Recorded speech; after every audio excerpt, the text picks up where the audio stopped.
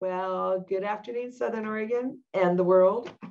Welcome to another edition of my weekly podcast. I'm Alice Lima, broker John L. Scott here in beautiful Southern Oregon. And today we have a particularly fun edition of our podcast because we're talking about when is full price the right price. And this is not just for buyers, it's for sellers too. I've got 4 realistic expectations to set here for buyers and sellers surrounding that whole full price thing. So before we get started, I want to give you a quick minute to like our channel, subscribe to it, please. Leave a comment, leave a note, ask a question, send it to your friends and family. It's educational in Denver. We're getting great questions and great feedback during the week, so it feels like it's helping. I'm so excited. And for sure, people are starting to think more about how to be more strategic and more purposeful in their real estate life. So happy for all that. But that's enough the sales pitch. Let's get on with the podcast. When is full price the right price? Buyers and sellers can benefit by having 4 real estate expectations. So number 1, it's not just about supply and demand. It's about supply and demand of the property you are trying to purchase or you are trying to sell. So yes, lots of us run the numbers and see what is going on in the neighborhood we want or how many houses we have to choose from. But it's really more a matter of competing with what personally you're going to need to have happen. So this is why sometimes full price is the right price, regardless of whether you're buying or selling. And it doesn't always have as much to do with supply and demand. It has to do with supply and demand of what you need to have happen. And if you're a buyer and you need to have a real specific something, then sometimes that's how you get it. And if you're selling, then sometimes you're not going to get full price because there's other factors weighing into the buyer's decisions. And we're going to talk about that next. So number 2 is just going back to basics, assessing the quantity of selection. So if you're buying, we all do this. And thank goodness for all these great apps that we have now, the real estate apps. It really levels the playing field for the general public. And that's a good thing. Regular people should be able to do a lot of this analysis themselves so that they can fine tune their own expectations. So the quantity assessment just is your basic, how many houses, how many properties are available in the neighborhood I want, in the price I want, in the county I want, whatever it is you're doing.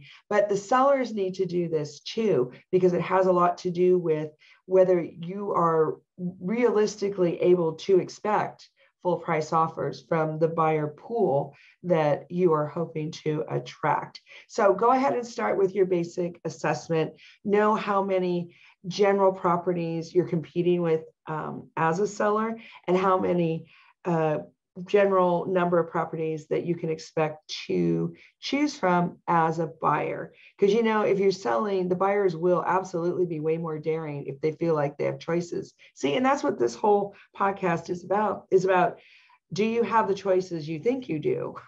And if not, what you do about it. And if you do, what you do about it. So I think the sellers need to be way more prepared for lower offers, especially with the market transitioning. And that's what number 2 is about, is starting with the basic math formula, math question. What are we competing against as sellers? How many do we have to choose from as buyers? Okay. Number 3, if it turns out you don't have a lot of properties to choose from as a buyer, or you feel as a seller you're not competing with that many properties, then I think we want to take a step back. I bet that caught you by surprise. I want you to do another round of analysis. Do another round. So if there's not enough homes to choose from as a buyer, just as an exercise, and I'm not saying you have to actually go out and use this purchase strategy, but as a buyer, if you're not liking the number of choices you have or the kind of choices you have, stop and redo your criteria. Set it for a higher price, just as an exercise. I'm not saying you're going to spend that money, but I want you to be informed so that you can make different decisions and have more choices. So reset the zip codes, reset the price, reset the size of the yard, reset the bedrooms. Sometimes you can get an amazing property that actually has the space you need, but nobody's looking at it because the apps are set for 3 bedrooms kind of automatically. Go down into the 2 and 1 bedrooms because, as you know, a little bit of rehab can go a long way. But if you're selling, you want to do the same thing. You might be sitting there thinking, I've got the Taj Mahal. Nobody has anything like it. Well, maybe yes, maybe no. So again, sellers, do the exercise, change the criteria, open it up, because the buyers are going to do that. If they listen to me, for sure, they're going to do that. But they're probably going to do that anyway at some point, just because everybody wants what they want. And if they don't get what they want, then they try to figure out what else they can do to get what they want.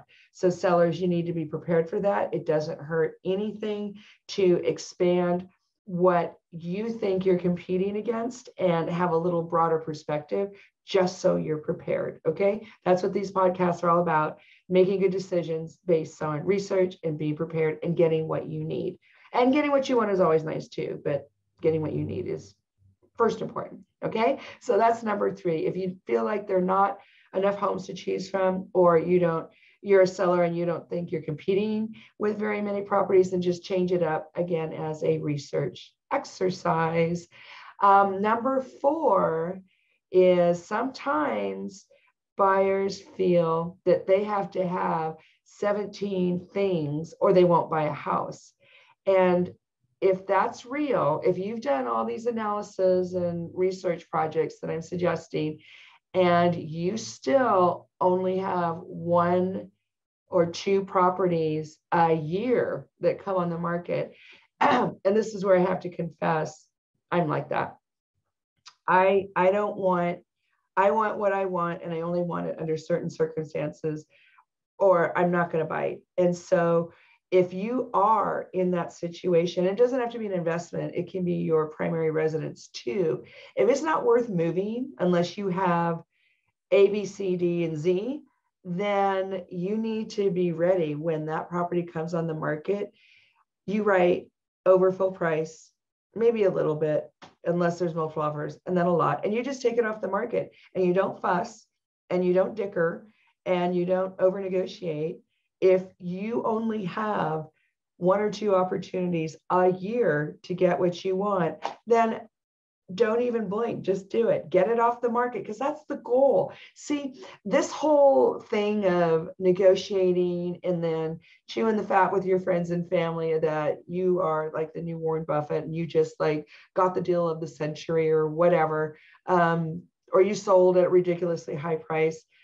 That's all about ego. And it's fun if that really did happen, but we don't want to go in planning on that kind of a battle if it's not necessary. You don't want to plan on creating all that negotiation if it's not necessary, especially if it means you're going to lose the house you want or you're going to lose the buyer you really wanted.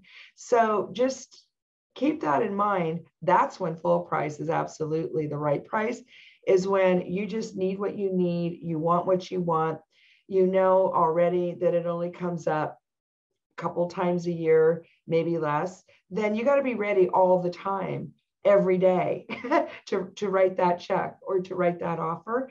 And and don't mess around. The goal is to get the address off the market, right? Right. Okay, so those are my 4 realistic expectation setting guidelines for both buyers and sellers. I'm Alice Lima, broker John L. Scott here in Southern Oregon. I'm a great buyer's agent, great listing agent, great with investors. Would really like to help you with your real estate. Please give me a call. It won't cost you anything to talk. My number is 541-301-7980. You can also text.